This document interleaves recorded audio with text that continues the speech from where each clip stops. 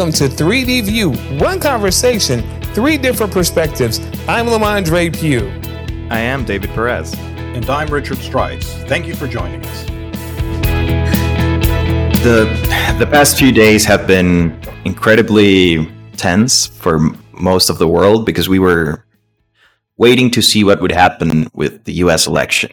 There were a lot of electoral votes still up in the air, and we didn't have an answer. So everyone was sort of looking firmly at the US. And I say that being from Costa Rica, we spent days watching the news and just waiting to see what would happen.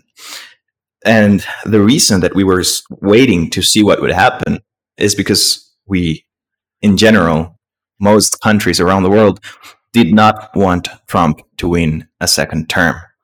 And the reason for that is because, as it was very well put by John L. Misek on an article that was published by several sources, Pennsylvania Capital Star being one of them, cruelty became part of Trump's brand and his calling card. Everything he could do to polarize people, he would do. And with the appointment of a new president who probably is not going to be perfect, what we were seeing around the world was a return to decency. And I am sure that most of our listeners heard that over the news at some point during the past few weeks. There's a return to decency. So that's what we want to talk about. Decency as a catalyst for change and better outcomes for all people, instead of dividing and trying to conquer by dividing.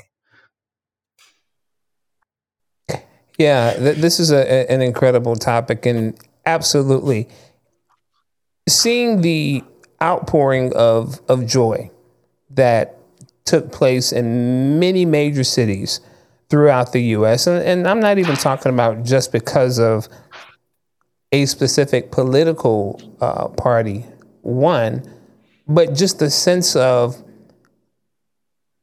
there's a fresh air.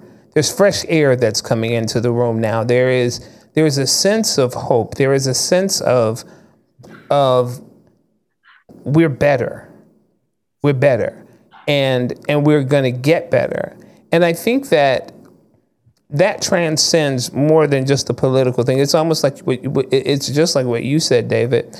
The return of decency, the return of kindness, the return of listening, the return of empathy, the return of accountability.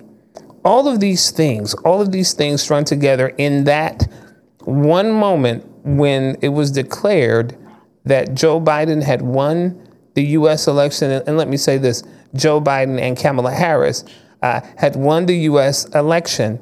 There was a sense of return to those kinds of things. And did that mean that all the problems that we faced were gone in an instant? No. Did that mean that we had a clear path to how we would fix all the things that are wrong, not only in the U.S., but also throughout the world? No. But what it does say is that we have hope and an agenda to do that. We have hope and an agenda to make things better. We have hope and an agenda that tomorrow is indeed brighter. So absolutely the return of decency, absolutely the return of hope. Yeah, I think to a degree, a large swath of the population of the world is really just gotten tired of where we were in regard to the rhetoric, the extreme rhetoric. Rhetoric is a tool of politics. It's always going to be there, and it always has been there at some level or another. It's just one of the tools in that tool chest. But the way it was been used and the way it's been shoved down, I think, all of our throats for the past number of years has raised the level of angst and decivility to amongst the people that I think people have just were tired of it, and for everything that you just said, Lamondre, when President-elect and Vice President-elect Biden and Harris were nominated or won the election, the euphoria, I think, was just a genuine outpouring globally. And that was pretty powerful. It only goes to show the vacuum that existed, that news needed to fill so desperately. And with that, like you said, it's not going to happen. This isn't like a switch that's turned on, but I think it points us all in a direction that I think everyone feels comfortable getting behind and moving forward with. Because I think that our natural tendency is to be good and decent to one another. And so I think that everyone was just genuinely thrilled with the idea of that. Yeah. In that article that I cited earlier, it says that I took a deep breath and exhaled. And in that moment, the tensions of the last 4 years seemed to go with them. Yeah. There was a sense, however briefly, that after 4 years of chaos, division, and just plain mean-spiritedness at the very top of our government, that maybe we were finally going to be all right. And that, I think that feeling is something we all got across the world. And we needed something like that, given that we've been dealing with such a hard year. Everyone needed the possibility of change. Yeah. It's not that change is going to happen automatically or magically just because half of the US voted for Joe Biden. No, it's that decency opens the door or opens bridges that now can be walked through and start having those conversations to try to make the world a better place. So that's what I think we're talking about when we talk about the return to decency, because that polarization that we felt, that everything had to be black and white, you were either pro or against things all the time, might start to go away into conversations, into actually building things together, into actually building a better world. That's what we've been trying to do for forever. Yeah. Moving away from a digital conversation versus an analog conversation, there was no middle ground, it seemed. And no one would tolerate a middle ground opinion, which is even worse. And so I think people would force individuals into either being all one or all the other. And so, yeah, I think it's really important that there is a much broader platform to have much more open dialogue and reaching easier levels of understanding in that area in between, which is where as it turns out, most people lay in between that sort of areas of one extreme or another.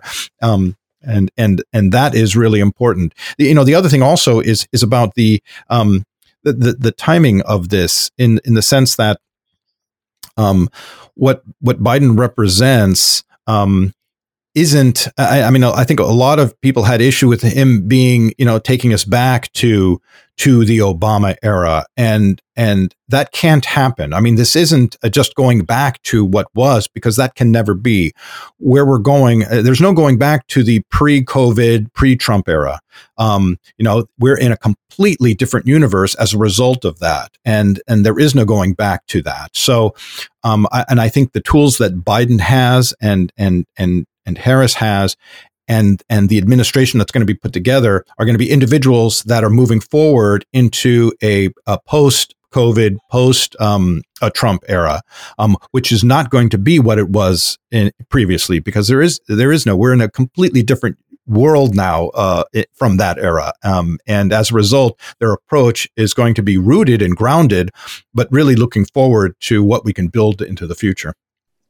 Yeah, I agree with that. And as you said, there is no going back to a world that once was, because the world has completely changed. Yeah. Different issues facing us in a different way. Things are much more global now than they were just even 12 years ago. So the sense of a newness, a new day, is what's upon us, and it's kind of scary. It's kind of scary, but still yet very hopeful.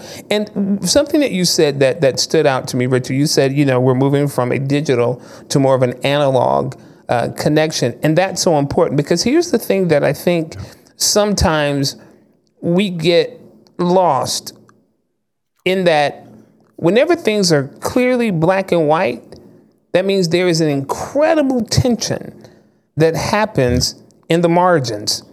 So much so that systems break. If you do not have that middle ground, if you do not allow that middle voice to speak, things will explode. Things will, if you don't relieve that tension, that stress, that pressure, that steam, the truth is, again, things blow up. And I think what we've seen over the past few years has been things blowing up. I live in Columbia, South Carolina, and a few years ago, after the Emanuel 9 massacre that was perpetrated by Dylann Roof, South Carolina, the governor, the legislature decided to take the Confederate battle flag off of the State House grounds. And, obviously it was the right thing to do in terms of just legally the state. Why would you have a flag of a treasonous nation flying in your state's capital? So it was decided that that would be taken down.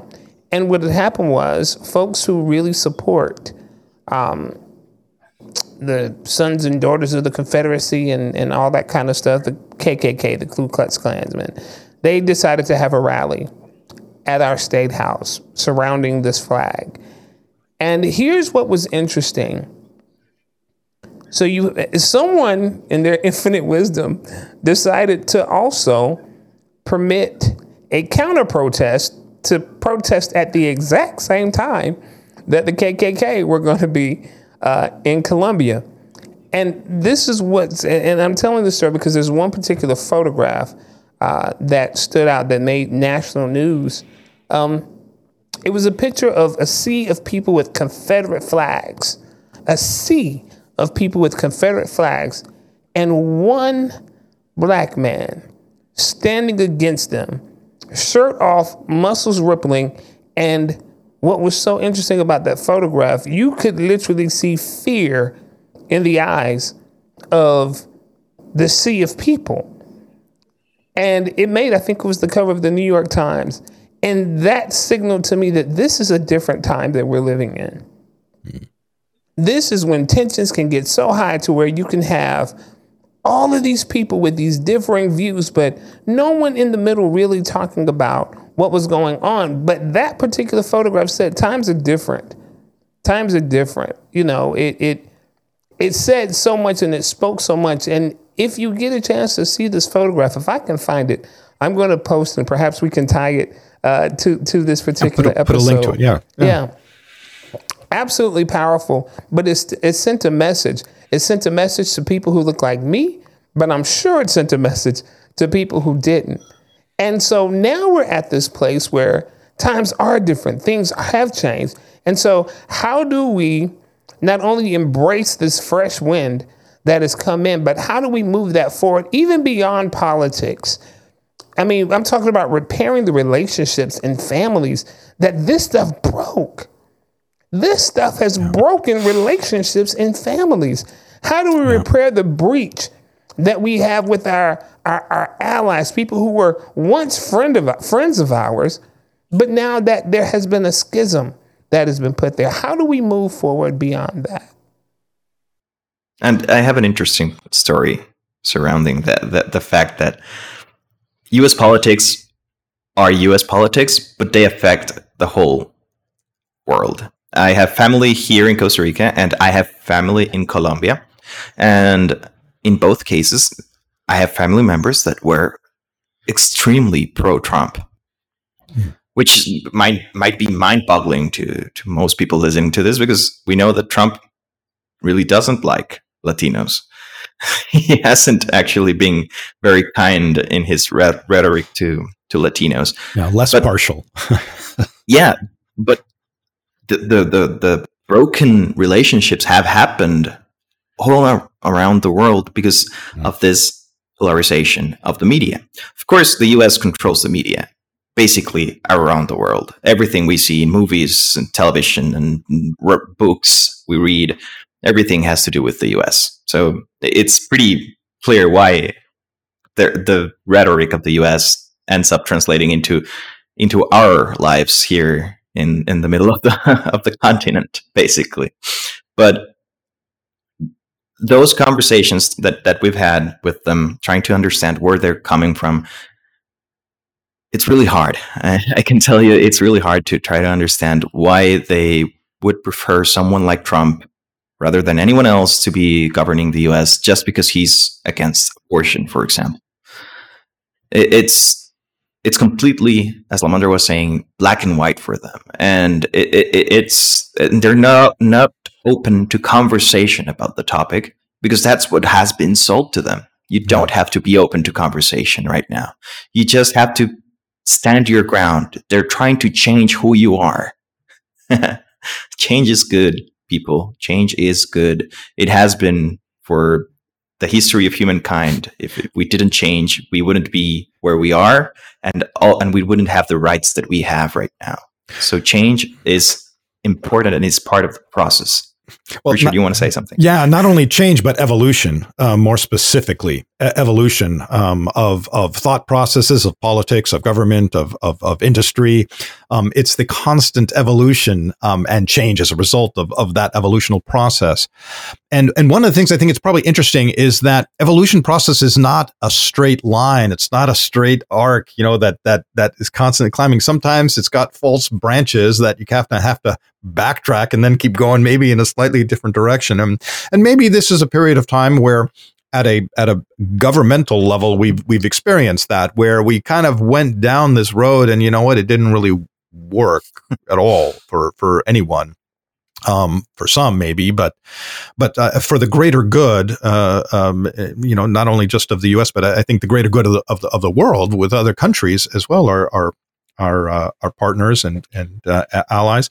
It really just didn't work at all, and so we're having to kind of backtrack a little bit and move forward in a slightly different path that is probably more consistent with the overall arc of our evolutional process.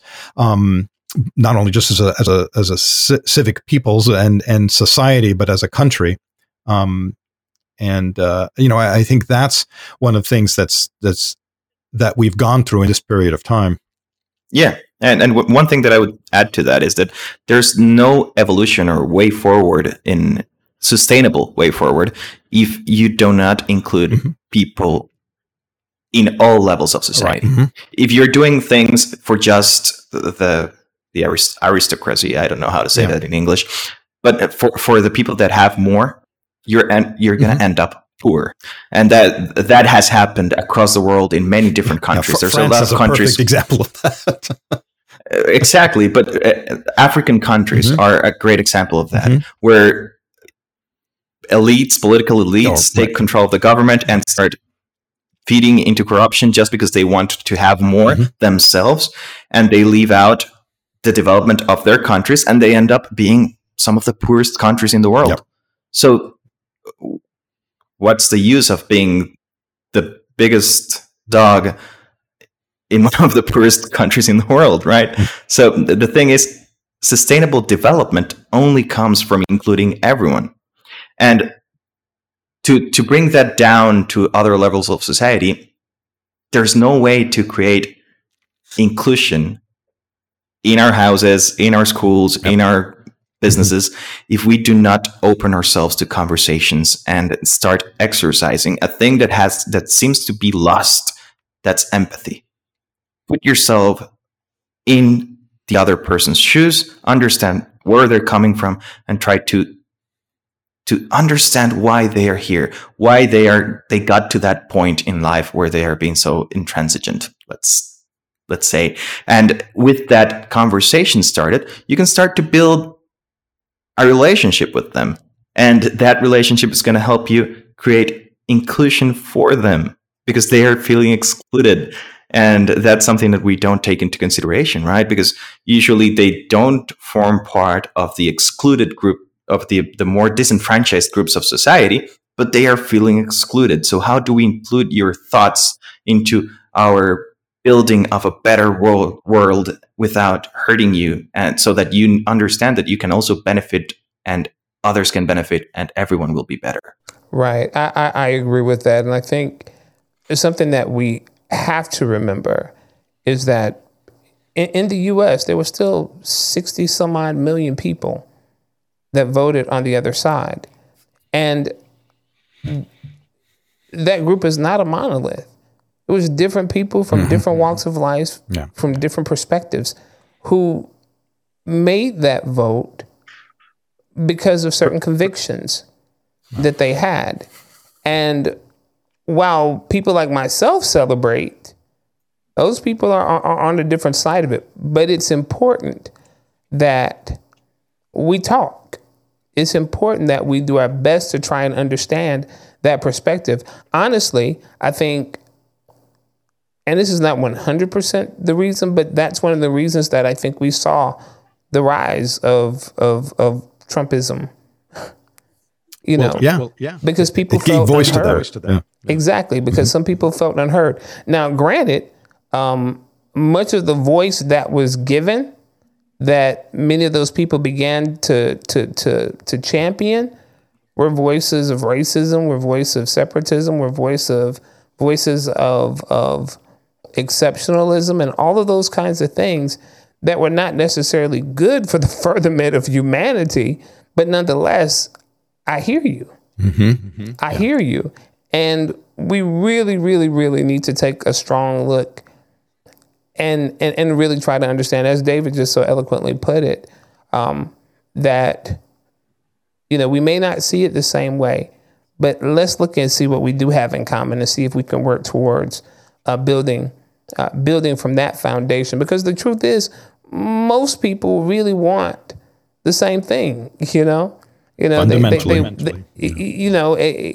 Some people are greedy and some people want more than anybody else. But the truth is, when you boil it down to it, basically we're good. Basically, people are good. And I think that if we appeal to that, even though people have done some really nasty and crazy and ridiculous things, I think that we still need to hear and try to build a bridge. Try to build a bridge to a brighter tomorrow. I think we all have to give ourselves permission to have a middle ground position, to listen, and it's okay to not fully agree, but to agree on some things. And again, that speaks to all the things that you guys were saying about empathy and understanding and listening. There are, it's a cliche, but it's so true. We all have more things in common than not. It's that the news cycles and the rhetoric diminishes that and exasperates and exaggerates the extremes where we may not necessarily agree our opinions on, and that's what creates the heated environment. If we allow ourselves to be able to realize that there is a middle ground that we can all be part of, that ends up being, just from a pure math statistical standpoint, the middle of the curve, right, is always the single largest part of the group, and that's not by accident. So we all just have to give ourselves the chance to be able to do that and say, it's okay to not necessarily agree 100%, but to agree on this area where, let's work together and figure it out. Yeah, and let's work towards progress, right? Well, let's work towards making the world better for everyone. For a prosperous future, right? I mean, and because everything we do is for the future generation. It's selfish, and societies and civilizations have failed because they become so single generation centric, without creating a sustainable future. That's why you have major empires that have fallen in historical times. But yeah, it's so important to be thinking in the future that's sustainable for the future generations. Yeah, and I absolutely agree with you guys that extremes have been bad, and it has been bad throughout history. It's not something that started happening now. No. I know that for a fact because Costa Rica is slightly more developed than the rest of Central American countries, and that's mainly because Costa Rican politics have always been pretty much center. Yeah. A little bit of left, a little bit of right, trying to do things a la tica is what we call them. So basically, like Costa Ricans. We have socialism like Costa Ricans. We have liberalism like Costa Ricans. And that has always granted us the opportunity to look at things from a middle ground, right? You cannot be completely pro-market and leave healthcare to the companies, because we know that doesn't work. So we have free healthcare. So it's that balance, that middle ground that has enabled Costa Rica to be one of the most developed countries in Central America. Having that balance has also been what has pushed the United States to be one of the world leaders, right? Right. The fact that we have such vivid conversations about the topics that we have discussed here that are either black or white are stopping the progress completely, because they don't allow room for other conversations to happen, for other bridges to be built, for other things to start progressing. We don't have the answer to everything. Like we're not saying that we have a handbook of this is how you should govern, this is how you should do things in your company. That's not it. What we're saying is that if you start opening up for conversation, you can start doing things better for more people, and there's no way that's going to backfire. There's absolutely no way that that's going to come back and bite you in the butt. You're creating a better society for you, for your children, for everyone, if you just start listening and including and making better decisions in terms of not being completely either pro or against. Maybe you can be in the middle. Maybe you can do a little bit of this, do a little bit of that, and start getting some of what you also hold very dear and close to your heart by helping the others get some things that they hold very dear and close to their hearts. That's the main aspect that democracy was supposed to be about: conversation and trying to get people heard. It's not about not listening to those 71 million people that voted for President Trump. It's not about that. It's about getting every single person into a better, more progressive, more inclusive United States in 4 years. Right. It's about not excluding anyone. And to use the words of UNESCO, it's about not leaving anyone behind. Right. Right. You know, man, I think of this as, the last few years, and this was before Trump. This was before President Trump. Many of the political situations that we looked at, it was looked at as a war. Everything was couched in the war of this or the battle against that. And it was just these terms. And the truth is, wars and battles left no room for gray. It left no room for gray at all. I believe that the perspective shift is that it's more of a dance. Everybody wants to get twirled. Everybody wants to have a good time. But we have to figure out, how can we do that with our partner? We have to figure out, how do I have a good time and how do you have a good time? So let's stop fighting. Let's stop the battle. Let's stop the war. And let's start the music. Yep. Let's dance. And I believe that that's what this last week was. It was about starting the music. Yep. It was about starting the dance. So let's dance.